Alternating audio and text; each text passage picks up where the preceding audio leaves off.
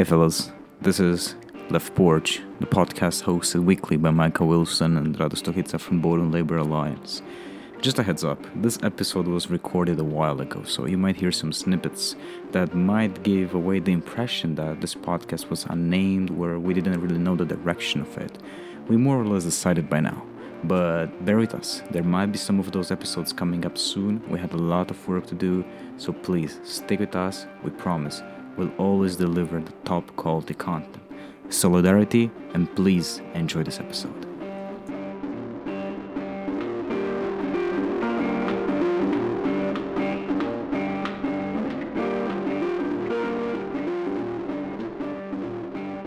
Okay, I think it's working. Hello, everyone. My name is Rado Stokica, also known as Stok. I'm a student at Bodun, part of the Bodun Labor Alliance. And today I have with me my very beautiful and very devoted partner in crime here, whose name is... It's Micah Wilson. I'm also a student at Bodun and a member of the Bodun Labor Alliance here with Stok. I'm recording here from South Portland, Maine. Meanwhile, Stok, it's only 3 o'clock here for me, but it's 10 o'clock for you. Where are you at, Stok? It's 10 p.m., yeah. It's 10 p.m. currently in Romania, recording from a bedroom, more precisely, trying to keep it as quiet as possible since my parents are trying to fall asleep after a day of work for both of them. Very important for our podcast. And this is... we agreed on it of being unnamed for the moment, but to give people a general sense, maybe to our friends who will be the only listeners in the beginning, this is a pilot program of a podcast Micah and I are starting that will be with other Bodun Labor Alliance members, as well as with other people from the outside community and from the outside world, mostly focused on labor issues, and stuff that concerns the workers and the working class. So I was just about to ask you this question. So a week has passed since our last attempt of recording the podcast. And in those 7 days, have you managed to read anything, let's say, interesting, anything that really got your attention about labor or something that you can relate to work or labor itself? Yeah, no, it's a good question, Zach, because it's obviously something that's like always on our mind, but like it sort of seeps into the background if we're not like conscious about it. I don't know about reading specifically other than classes, but I think one thing that stuck out for me, I'm Jewish, and yesterday was one of the high holidays, Yom Kippur, where it's traditional to fast for the day starting the night before. And for me, this has been something that I've been like thinking about how I want to like reincorporate into my like adult Jewish identity. It's not something I like traditionally like observe that religiously as a young person, and I'm curious about doing that now. But as a student and as someone who's also working, like the Jewish day of Yom Kippur is like very much about taking time to stop and to reflect, to stop working. And so it puts me in a sort of a situation where I have to think about like, how do I want, what am I going to actually stop, and what am I going to sort of like say, like, actually it's like, I'm going to keep going on with my sort of day-to-day routine. And, you know, but Yom Kippur is a much more serious holiday in the Jewish tradition than a lot of others. It's about like atonement for your sins and reflecting on things that you want to improve upon and let go of. But you know, the Jewish tradition also has a day for this in every week, which is Shabbat, which is really a deliberate time of every week to be able to stop, reflect, and rest. And stop work. And I think for me, something that's important about Shabbat that I think is equally important I found about Yom Kippur is just that it's only with good rest and reflection that we can do good work. And for me, no matter sort of what you end up taking to do in lieu of that work, in lieu of that sort of routine that you have, it's always going to make the work that you do after better. It's going to make yourself feel like whole and make you feel just like to be able to like give yourself more to the actual work. And so I think for me it was like a really nice moment to sort of reflect and stop and say like I'm actually not going to do my classes today. I'm like not going to do reading all morning, um, and and just like commit to stopping, and that felt really good. So that's a little thing about I'm happy my to hear week. that. I'm Yeah, happy that it felt really good to do that. I think so often we blame ourselves when we take that break that required, I don't know, 8 hours even. I'm not even talking about an entire day. We must feel so bad about ourselves because social media is just screaming at us with work, work, work. And sometimes it's screaming at us with advertisements about relaxation. But as we talked last time, this relaxation is mostly meant as a break from work to make you more productive for work.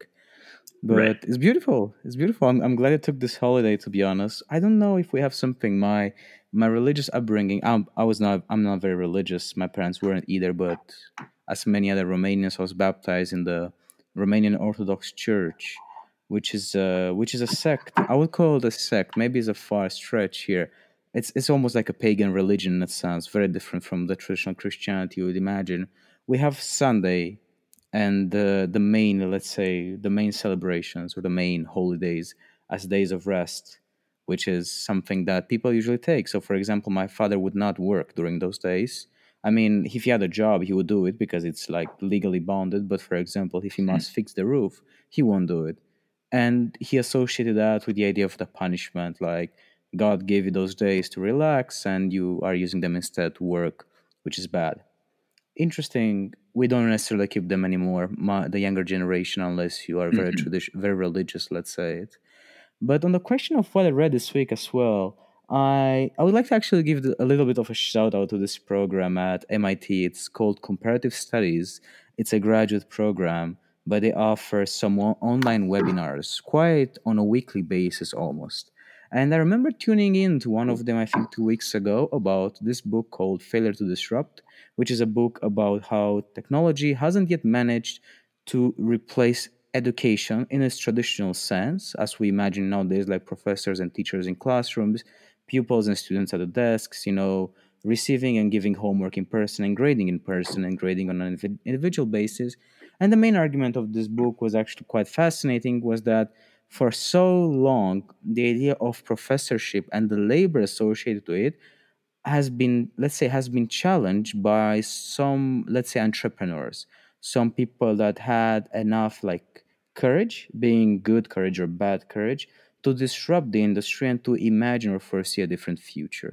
They are not always educators, very very seldom they're actually educators, because some of the biggest platforms we have for massive online courses, or MOOCs as they call them, that we can take for free or for $50 a month or something, were actually developed by computer engineers, not by educators. And that tells us a lot. And the dreams of so many of those were that, one day we won't necessarily have to be in the classroom again, and we could all of us take the classes from the comfort of our home. That sounds amazing, yet the labor that goes behind that is often unseen. It's just Mhm. completely invisible.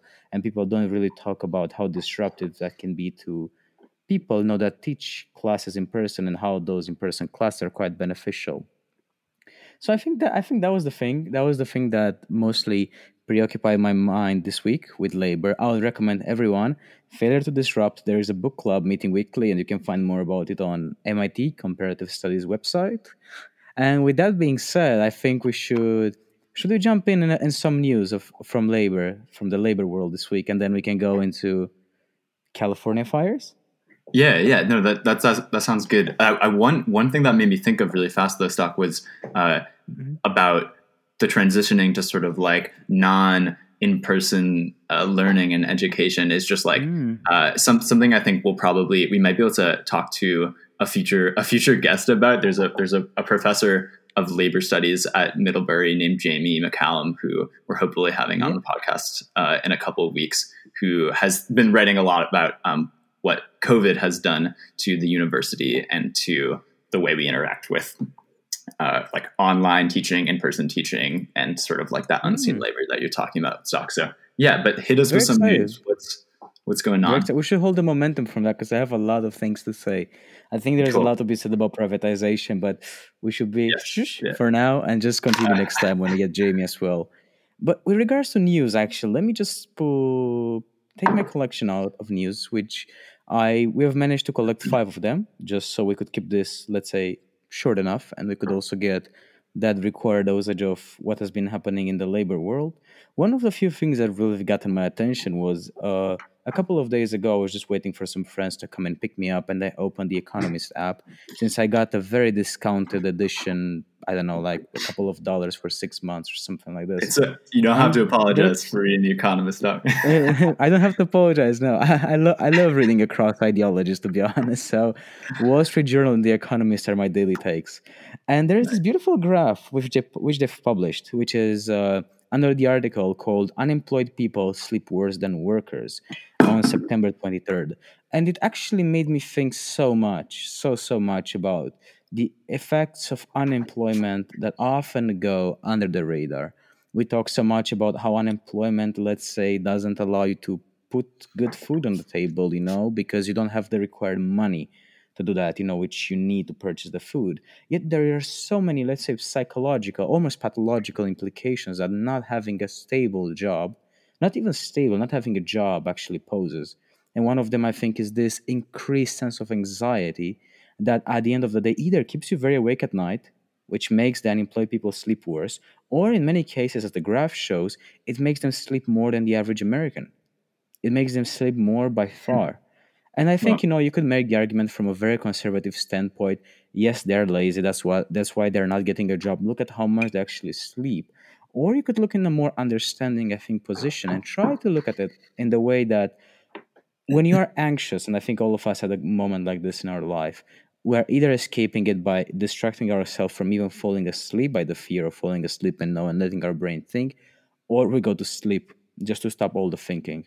I think there have been those two major approach when anxiety kicks in, and it's quite mm, fascinating to see that the Economist has published this, being quite a, let's say, almost a conservative newspaper, and has raised some criticism about how actually unemployment has such a huge emotional toll on people and how it can affect, mm, the lack of sleep affects everything, mm, relationships, learning capabilities, adaptation in society, and so on and so forth, and how just that loss of the job can cause so many problems in someone's life. wow, it sounds like you're sort of getting at that baseline anxiety that is true for workers in high level and like sort of like those higher like white collar jobs, and also for the unemployed, right? Sort of a baseline anxiety that plays out in different ways, but it's true in both cases.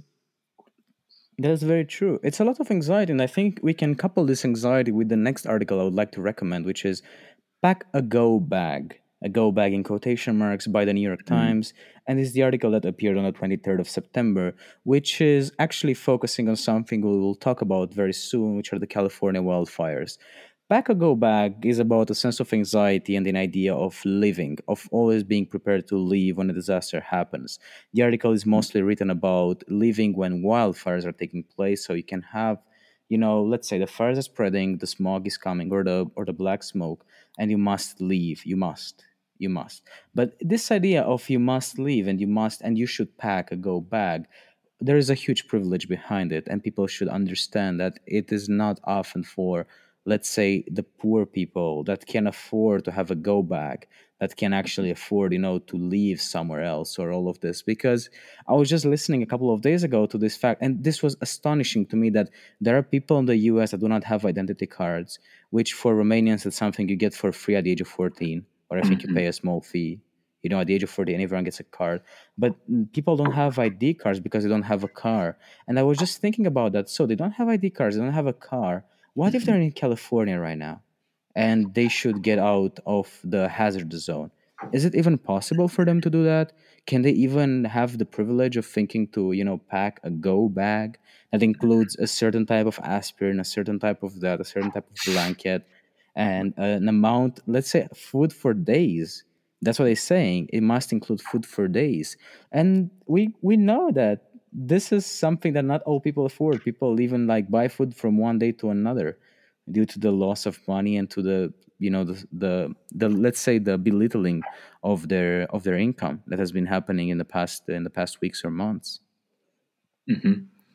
Wow. So when was that article from? Was that like in the last couple of weeks? Right now, It's 23rd of September. I think it's almost a week ago. this week here. Yeah, Yeah. and And they bring in things like the more you plan, the more you prepare for an emergency, the more mental space you have to deal with the things you need to improvise when the emergency hits. This was by someone at the Disaster Research Center. And they said that if you get separated from a kid, you need to leave them the medicine that they need to take. Don't keep the medicine in your own bag. Hmm. A lot of good advice. And I think, yeah, as directed, the people that will read the New York Times, people that maybe have some kind of stability in their life and Right. afford. But with that, we must always keep that mental note that there will be people that won't even have the privilege, to think of packing a go bag, Of course. and we will never be able to think of the homeless as having a go bag, because with the homeless, mobility is quite hard often even to leave, the city or a certain area of the city. No, of So it's course. It was for like restricted. Sorry, no, go ahead. no, exactly. I mean, it made me think of when COVID struck originally, the calls for shelter in place. What does shelter in place mean? If there is no shelter that you have, there's no home that you have to go back to, right? It's a That is very call true. that is meant to be universal, but by nature of the system can't be and isn't, right? This That's idea very of a go true. back, you know. No, that is very true indeed. It's a privilege. I believe, a great deal of people afford to have this, and are thinking actively and maybe even making sacrifices for it. But there is still that percentage of people we cannot just ignore. And regardless of their decisions or whatever has happened in their life, we cannot just leave them behind and think that, okay, we'll have sacrifices. It's normal. I kind of hate that argument. I really hate it when people say, yeah, it's just normal. It's a crisis. People will suffer. And I think it normalizes and it really simplifies lots of things. Definitely. Just says that whatever happens, it will happen. And it's actually transitioned to a new piece of news. Is De Blasio, again from The Economist, the mayor? De Blasio, is it the mayor in New York City? Am I getting it right? Or Yep. Yep. Yeah. Yeah. okay, I got it right. De Blasio gets a D in reopening New York schools. So New York school system has been something fascinating, I think, for the labor fascinated people, labor leaders in the past weeks. A couple of weeks ago, what happens is that the leader of the union of teachers decided that he will go on strike if they reopen the schools on the set date initially, which I think was the 1st of September or a certain date. To be more precise about that, it is illegal for public workers to go on strike. And he said at that time, and I'm citing a Forbes article, I think it was, I forgot the title of it, but you can find it in Forbes about New York City school strike, like threatened to strike.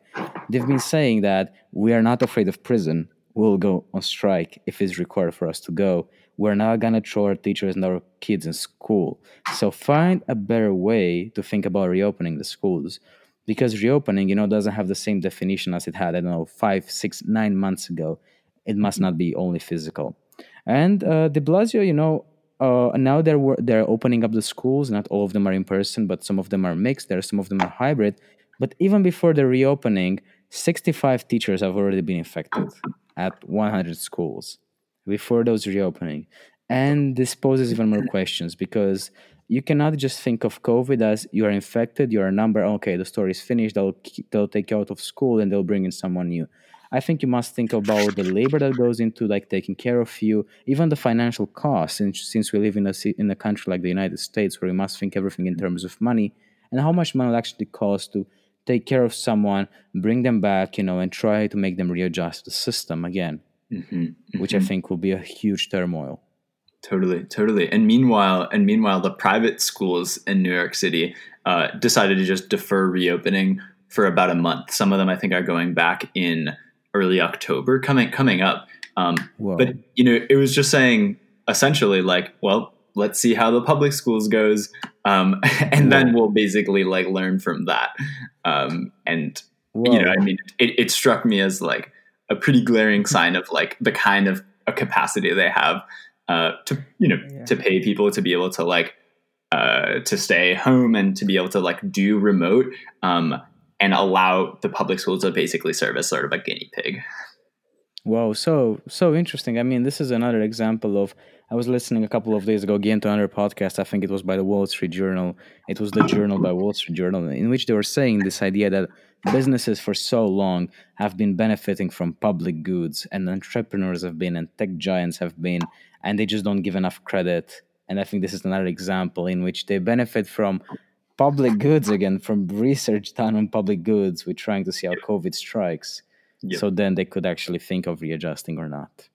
Right, and then they'll be able to take the news spotlights by saying, look at the amazing reopening that we as a private school did, right? This is our school, Bowdoin, actually has been on like ABC recently, I think, being able to sort of flaunt their like strategic, like well-planned reopening. I didn't know that. It's just, yeah. I didn't know that. Well, wow, that's interesting, actually. I didn't know that we made it there to NBC or ABC. Which one is it? So I'm going to find it. Here, we'll come back to it. Okay, we'll come back to this. Very interesting. Never knew about this. But the last piece of news, actually, which I think it's something beautiful that must be honored. It comes from WVVA.com, which I think is West Virginia something. I'm sorry, I cannot really see the news source completely now. And it says, U.S. labor movement leader recognized with new portrait at exhibition coal mine. And John L. Lewis was the president of United Mine Workers from 1919 to 1960, a driving force for coal miner and industrial worker rights. The labor leader was responsible for organizing millions of industrial workers during the Great Depression that led to the election of President Franklin Delano Roosevelt, so FDR as we know it. And someone actually gives a quote which says, he was such an influential person in coal that a lot of families would have 3 pictures hanging above their fireplace. John L. Lewis, the person whose the article is about, Jesus, and President Roosevelt, explains Sofer. Very beautiful way of commemorating someone. Very beautiful, I think, ways of giving credits, to the heroes that unfortunately are not always seen. I think being a hero of labor has not been something we've been accustomed with. People talk about presidents, people talk about heroes of war and stuff like this, but heroes of the labor movement we don't really hear in the public discourse. Mm-hmm. And I'm glad John Lewis was honored. I'm glad this article came up, I think, also not only in this WVVA.com, but I think also in Labor Notes or in Labor Union Report, some let's say labor reporting news agencies or newspapers, and I hope that his memory will continue to be cherished and long lived as all the other coal miners, unionizers as well. Their memory must be carried on. Awesome. Thanks for bringing those news stories, Stock. Is that what we got? Are we going to California, or do you have a couple more? I think we should go to California. I'm very intrigued about what you prepared because California has been on my radar lately. But I'm very curious what you think of it and the fires. Awesome.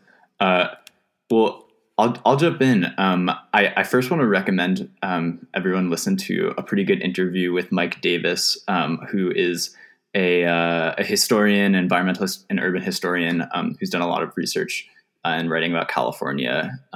But he was just interviewed on Jacobin Radio behind the news, I think, a couple weekends ago. So he has a really good in-depth well-researched take. And so this is really just skimming the surface. But, so for folks who have been following the news in California in particular, but, along with Oregon and Washington State, the last month has been characterized by extreme heat waves and extreme wildfires.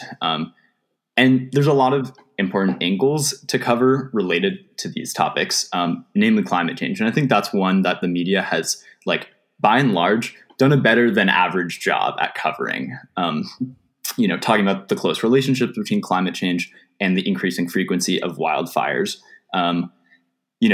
California has not only seen longer and hotter summers and thus longer fire seasons due to climate change, but as Mike Davis goes into a lot more in depth in this podcast, he talks about how there are these invasive and much more fire-prone weeds that have been influenced a lot of the fires that have burned in areas like Fresno and the Sierras. But I'm sure as I have, you've probably seen the images from the New York Times and from, if you have any friends in the Bay Area, the sort of apocalyptic orange skies filled with smoke that are totally blocking out the sun.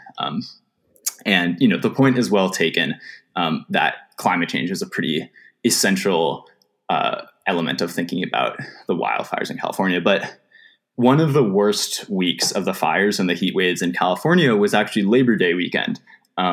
Temperatures in Los Angeles reaching up to the 120s. Stock, I did the calculation. It's almost 50 degrees Celsius. Almost 50 degrees Celsius. Yeah, 48.9. Yeah. Oh my God, man. So this is combined. This is on top of extreme wildfires. But I just want to point that out because I think it's important because one of the more overlooked angles about this news story about the fires in California is really about the people who are putting them out. The firefighters who are putting their lives on the line, doing the incredible physical labor in this extreme heat. And so I just want to talk a little bit about sort of that labor that's going on behind the scenes of the California extreme wildfires. I have a question before you go on, if you don't mind. In your research, what have you seen to be like, let's say, the predominant topic that was written about in the written press or even in the podcast? Yeah, I mean, I think climate change was the overwhelming one. Some of it's about health, like public health has been a huge one because with extreme heat combined with wildfires, you can't really open the windows with the smoke. And a lot of California residents don't have air conditioners. And so they're basically like suffocating inside because you can't get any breeze in because you'll just bring smoke into the house. So public health has been an important one. Climate change, obviously. And I think these are all important. Like, I don't mean to sort of like overlook those. And when it comes to labor, there has been some written about sort of the relationship between COVID and the workers and the firefighters. And I'll get into that a little bit because I think that's important, but it's definitely been overshadowed by these other angles that have looked at the fires. So the wildfires in California are put out pretty much in historically in large part by prison labor. And it's important, I think, to revisit whenever these conversations resurface. So actually, due to the pandemic, the role of prison labor has changed slightly. But I think I'll first sort of go into the way it has historically played, and then maybe talk a little bit about what this change means for exposing some ongoing crises that I think we're seeing. So California has relied for many decades on prison labor to put out fires. And the program started during World War II when state firefighters were actually sent off to war, and states actually deployed prison inmates originally to fight fires in their place. Several other states aside from California have similar programs, but California by far deploys the most prison inmates by any state in the U.S. at least. So those inmates who are putting out the fires work grueling hours, like over 24 hours straight, over 48 hours straight in some cases.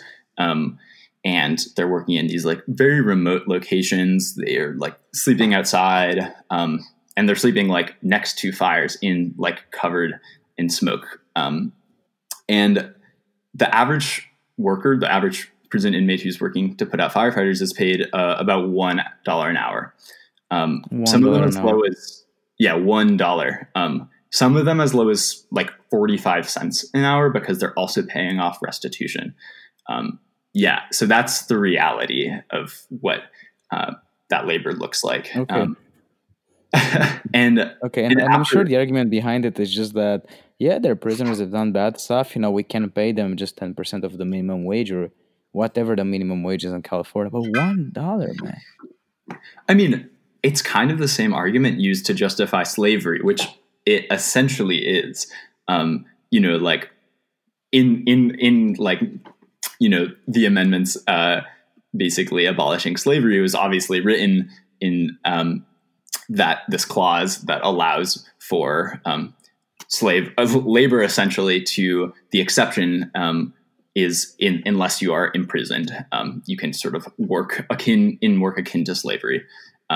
And it's essentially what's happening here. And sort of the $1, the 45 cents, it doesn't mean much of anything, especially because when those prisoners are released, they can't find those same jobs working as firefighters, which are often unionized and often like have like okay pay. It's not the best, obviously, but it's like it's minimum wage, if not more, for being a firefighter. But they can't. These former inmates can't actually qualify for those jobs frequently because there's really strict laws criminalizing and locking out former convicts from those job markets.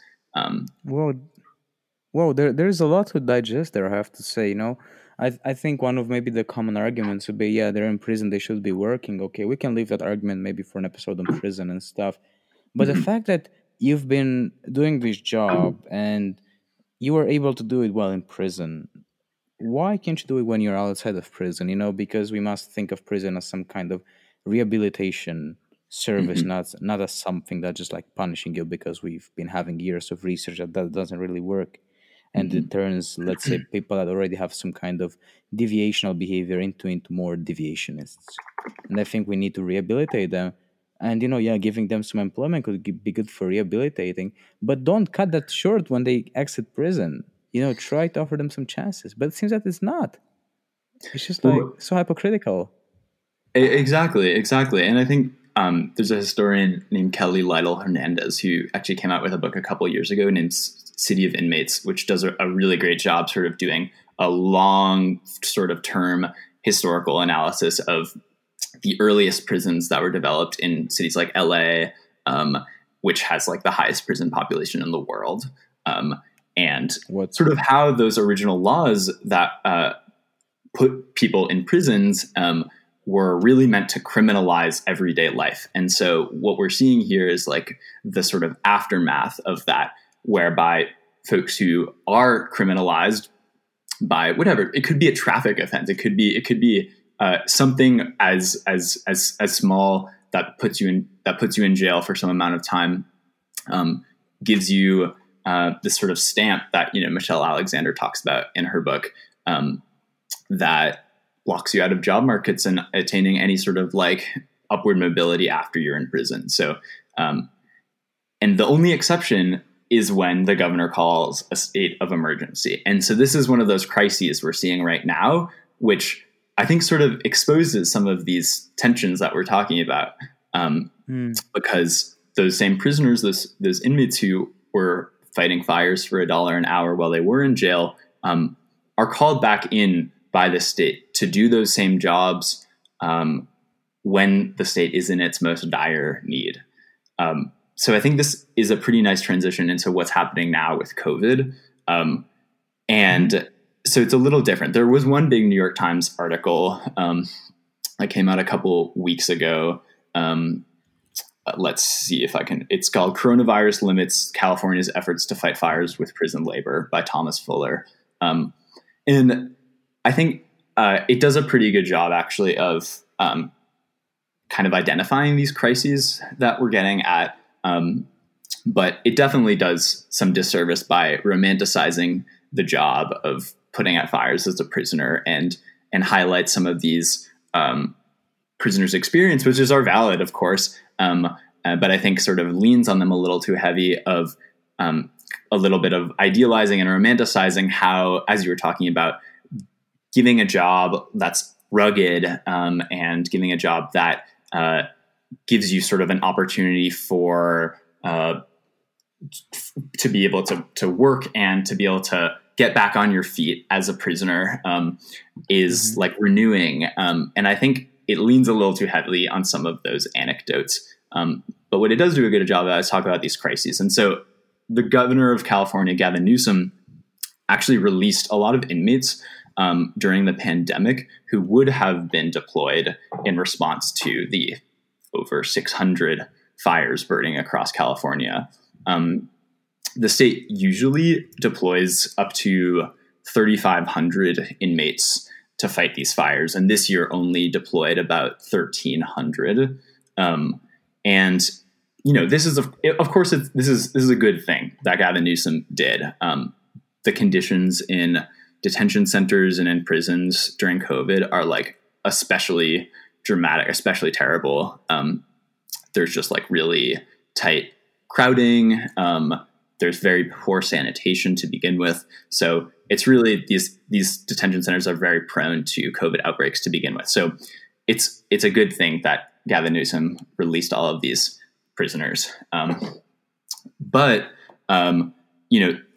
it showed that the state utterly relies on this prison labor to fight fires. And especially when climate change compounds those and pushes these crises to sort of apocalyptic ends. One spokesman for CAL FIRE, which is the state network of putting out California wildfires, so this is quoted in that New York Times article. He says, "Inmate fire crews are absolutely imperative to our ability to create, hand line, and do arduous work on our fires." And the governor's decision to release inmates who would have contributed to that effort has only sort of further exposed that dependency. So in the wake of that decision, the state has been forced to call on other states to assist the response with the help of their own firefighters. So California has called on Arizona, Nevada, but they've also called on states like on the East Coast and as far as Australia to help them in putting out these wildfires, because they're so deeply, they have such little capacity to do it on their own, especially without prison labor. So I think we should call this what it is. It's a state-sanctioned mutual aid. And I don't mean it in the traditional sense of the word. That's actually more radical and anarchist. I mean it in the sort of charitable, popularized, like GoFundMe version of mutual aid. But it's, I think, especially ironic when California, this is the state who for years has been threatening to secede from the country and now sort of pushed to the edge in crisis, is relying on Australia and like states in the East Coast for their firefighters to be able to put out these blazes. And so I think it's such a weird situation that is happening right now. It's just, fortunately, Romania is not going through one of those crises, so we don't have to deal with it. But it just makes me think of the hypocrisy behind that. Okay, we're gonna leave aside a bit employing prison labor, but the fact that you cannot get them on the job afterwards. You train them basically, because I don't think you can just go into like being a firefighter without training. Like maybe you can hold something, but you don't really know what the tools do or anything like that. So you train them, but afterwards you take the privilege and you rely on more prisoners. And it's just repeating itself. I don't think it has the point of alleviating the conditions. It's just like, okay, we know there will be people like those, and we don't necessarily think of decreasing the number of prisoners. But if that happens, it will be bad. We'll have to rely on foreign labor from Australia. But basically, let's keep relying on prison labor. That's the message I get from it. Exactly. And I think this utter incapacity to fight the fires without depending on the totally exploited prison labor, I think it's exposed these two crises for the state. The first one is this moral crisis that you were touching on. That's triggered by the sheer exploitation involved in paying prisoners less than $1 an hour in many cases to do what is now exposed to be a very essential job. And I think this is a similar crisis that was exposed in the COVID epidemic in general, when we realized that teachers, nurses, post officers, had to keep doing their work uninterrupted while, white collar workers could sort of seamlessly transition to remote work. So that's a moral crisis, which I think is especially triggered now after this like revolutionary summer with calls for reform and revolution to the criminal justice system. So I think this is the first crisis. The second is this crisis of austerity that's left the state basically with no public fire response. It's led them drastically underfunded. And so in 2019, Gavin Newsom was attempting to sort of slightly increase this budget. And at that time, CAL FIRE had 31 fewer engines than it had in 1975. Meanwhile, it's responsible for more land, more cities, and drier conditions due to 50 years of increasing climate change. So it's exposing this sort of deep public underfunding of these like essential services, which is pushing them to rely on totally exploitative prison labor. Um, and so this is a pretty right. I don't have a conclusion that's exactly optimistic, but it's my hope that these crises are so are so drastic, are pushing to the edge, especially compounding with the climate crisis, that hopefully they'll force folks to realize that something else has to budge. Yeah, I do hope so. I do really hope so. I just hope that, I'm a believer in crisis personally. I believe that crisis hold a lot of potential. I don't necessarily think we should avoid crisis in all of their extents. And I think this is maybe a good final wake up call. Like nature and society is telling us, wake up, like really now. Otherwise, you're gonna be doomed to fall asleep for the rest of your life. But one aspect that's really like I think we must touch upon is the fact that there's such a huge private sector like firefighters in Mm, California, and that to me seems like the grim future that might be appearing. It might come as one, for example, AC is not a public good. The internet is not a mm, public good. Yet so many of us use it. It's almost it's not in all houses, but something that we understand it's so beneficial to our work. At least the internet. And what if we're gonna end up with privatized firefighters to be the case in California, to think the same as the internet? It will be a fee of $500 we'll have to pay every month, 750 mm, during July and August, and 1,000, mm, during peak season, maybe. mm, And people would just like accept it, would just tacitly go into it. And then when an alternative, when a fight for public firefighters will come, they'll be like, oh, finally. But it has always been there. That has been the way the public, that has been the way they worked for such a long time. And it looks like they disappeared and they're coming back as something new. No, we already had this concept. So many countries have this concept. And maybe we should exactly. turn back to more public spending for those people, really. Exactly.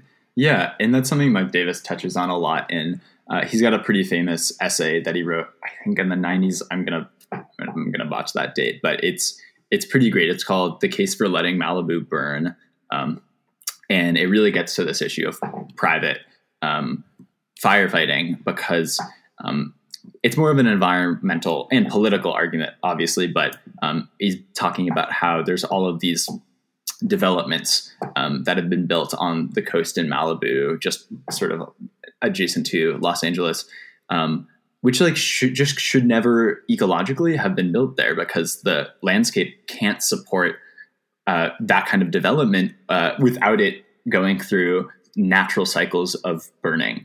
And so when that inevitably happens, those residents are able to call in those private firefighters. And in some cases, these public mutual aid networks of firefighters like Cal Fire are actually called in to fight those fires.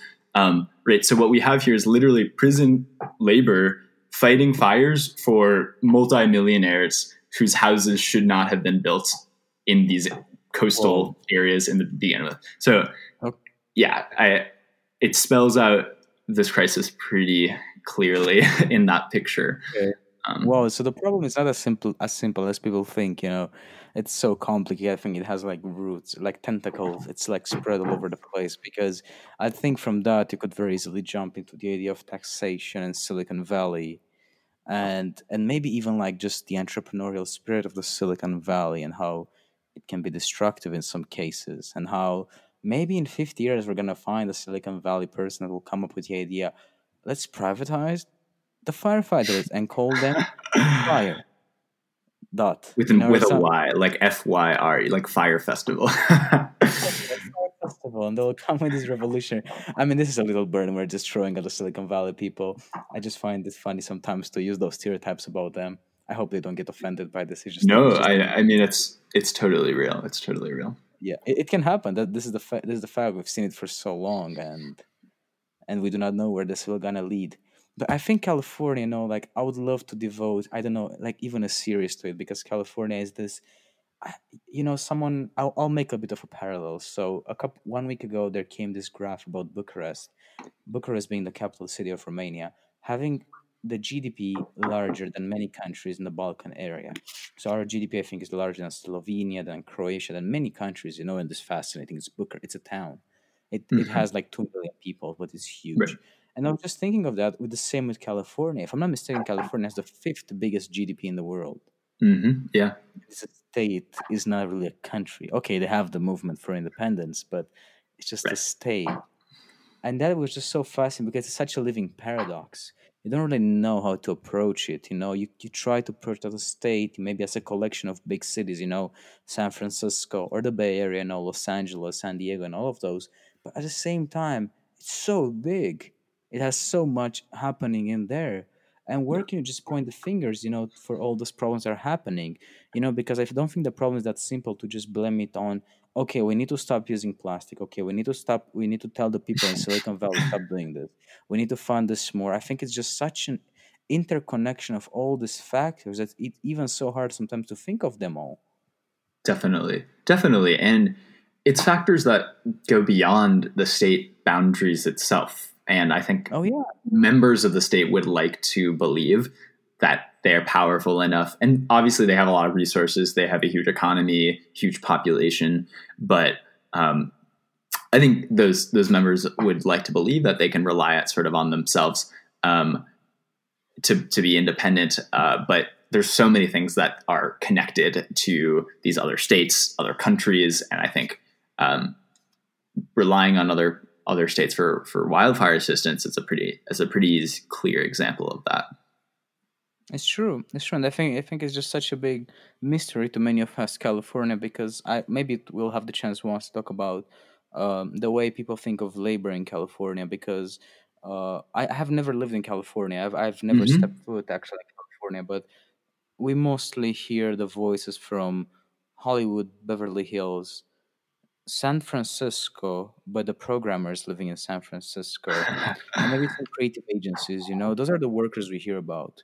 Like Right, those voices right. are like most represented in media, and then we don't necessarily hear about all the people that do the dirty work for those because there haven't yet been invented robots that clean the entire house. Those people need someone to clean their house. Yeah, yeah, no, totally. I mean, there's a lot of work that's actually been done right in about this. It's been a divide, especially in the Bay Area, for a very long time between the burgeoning tech and industrial computer technical manufacturing industries, and meanwhile, the agricultural industries. Silicon Valley, the Santa Clara Valley, actually was originally home in the 19th century to a lot of orchards, fruit producing areas. Then sort of early 20th century and mid 20th century, it became more industrial and the computer industries popped up. But obviously, that whole time, there was this sort of underclass of service workers, janitorial staff, and so many kinds of workers, and huge immigrant populations, probably mostly immigrant from parts of East Asia, from Central America, but it's been this persistent kind of tension in the Bay Area, especially. But it's also ironic because the San Francisco was home originally to the fight for the 8-hour workday in Exactly. the 1840s or 50s. I don't know exactly on that one, but yeah, they won that battle originally in sort of an industrial factory in the mid 19th century. But since then, California has made it at least Silicon Valley and that culture has made it pretty much impossible to unionize. Unions were very strong in the early 20th century, and since Silicon Valley and the tech kind of creative economy, the sort of like the sort of these slippery terms like I'm trying to think of what they call them, like basically the workers who are working different jobs, but there's a way to romanticize it. I'm forgetting what they call them, but Mm. basically as that picked up, it's pretty much impossible to unionize in Silicon Valley. So Well, actually, I need to give some credits. I think we have like let's say 5 minutes, but I must say two things, and then we can go with some ending remarks. One Sure. of them, a book recommendation, since we talked about the lovely historian Mike Davis, City of Quartz. Just read it this Yeah. summer. It's a book about Los Angeles. It's just about a little portion of California, but it's so important because it's what makes it occupied for 8 hours. And Los Angeles appeared as this city that was not San Francisco. Maybe I'm exaggerating a bit in my description, but San Francisco was a city known for its unionization because of the port and all the other workers there. Los Angeles was not a city of unionization. Los Angeles was Mhm. a city where you could work your workers more than 8 hours, and Right. where there was not necessarily a contract or a collective bargaining contract or anything like that. And apart from that, there is actually I participated into something very beautiful organized by an NGO in Romania. I would love to give them a shout out as well. Căști Sociale Acum, which literally means social housing now. It's an NGO where a friend of mine is working, Alex. Shout out to Alex for this. And they brought up a bunch of professors in this discussion about social housing. And one of them was saying this idea of neoliberalism. And he gave a bit of a historical background, appearing as an ideology of very strong individualism with Thatcher, Reagan, and others as such, but where it manifests itself the most is actually even nowadays, where you have those cities that are almost impossible to leave. Impossible to leave. San Francisco, I don't know, Mhm. Manhattan, New York City. Cluj-Napoca in Romania, which is the Silicon Valley of Eastern Europe, actually considered by some to be. You don't have If you don't have the right money for it, you don't leave. But there is such a competition to it that people get thrown into this game of, I must make that money, it's my dream, I must survive, I must work for it, I must fight for it. And it's such a romanticization of it, because the moment you reach that, you feel like, I finally conquered it, I've done it, it's me who did it. Yet there's so many of us that fail behind and can't even afford to buy a coffee in town because of its huge price. Mhm. It's like huge, the price of a coffee. I don't know in San Francisco, but in Cluj, Romania, it's like huge. You Totally. would have to pay, I don't know, like $5 or something at some places, which is like Yeah. something that's not known for us. I will just actually Totally. go in 10 minutes and get a coffee from downstairs from a little vending machine to 50 cents. That's the price compared to $5. It's Exactly. just crazy how neoliberalism just affects and makes out of us, because you're saying that thing with people working a variety of jobs, trying all of these jobs, maybe even working more jobs, or like dedicating themselves so much to work. It's this idea developed by neoliberalism. I'm in the Mhm. city, I must make it, and I'll do everything I must to do to get it. Maybe they get it, Exactly. but not all of them do it. Exactly. Yeah. No, I think this is a really nice way to tie it all together. Um, well, do you have any other closing remarks, Doc? I really appreciate that new segment you gave us. It was a nice way to like think back on this Thank you, week. buddy. So same with the California wildfires. Extremely good research. I actually did not know about a lot of the things there, and it's always so refreshing to learn about a bit more about the U.S. because I have never left the East Coast. Yeah. So Totally. I'm stuck in this bubble that's still very English in many ways, and I would like to go to the far western parts of it maybe one day. Yeah. Shout out to But my dad's family who's from Sacramento, California. seriously, Yeah. Yeah. Yeah. wow! Shout out to his family being from Sacramento. This is lovely. And shout out to my family from being from southern Romania, and for my Shout mother out. for being a labor unionist, trade unionist. Let's go like this. Let's go. Okay, Micah, Um, I think we should call it a night. I'm so sorry today. We have to end it a bit early. I would have loved to talk more, but I must go that's great. somewhere. The night is Totally. calling me. But you want to give some thank you to the people that were listening to us? Hopefully, someone was listening to us. This is what I think. Hopefully, hopefully. Yeah, totally. Big shout out. I know it's the first one. We haven't even had any guests yet, but we're workshopping everything, including our title, which hopefully we will have by the next time. By next time. It's a work in progress. That's at the end of the All day, right. and it will never be finished. But Have a good night, Stuck. Good to see have a you. good night, everyone. Have a good night, Micah. Thank you so much.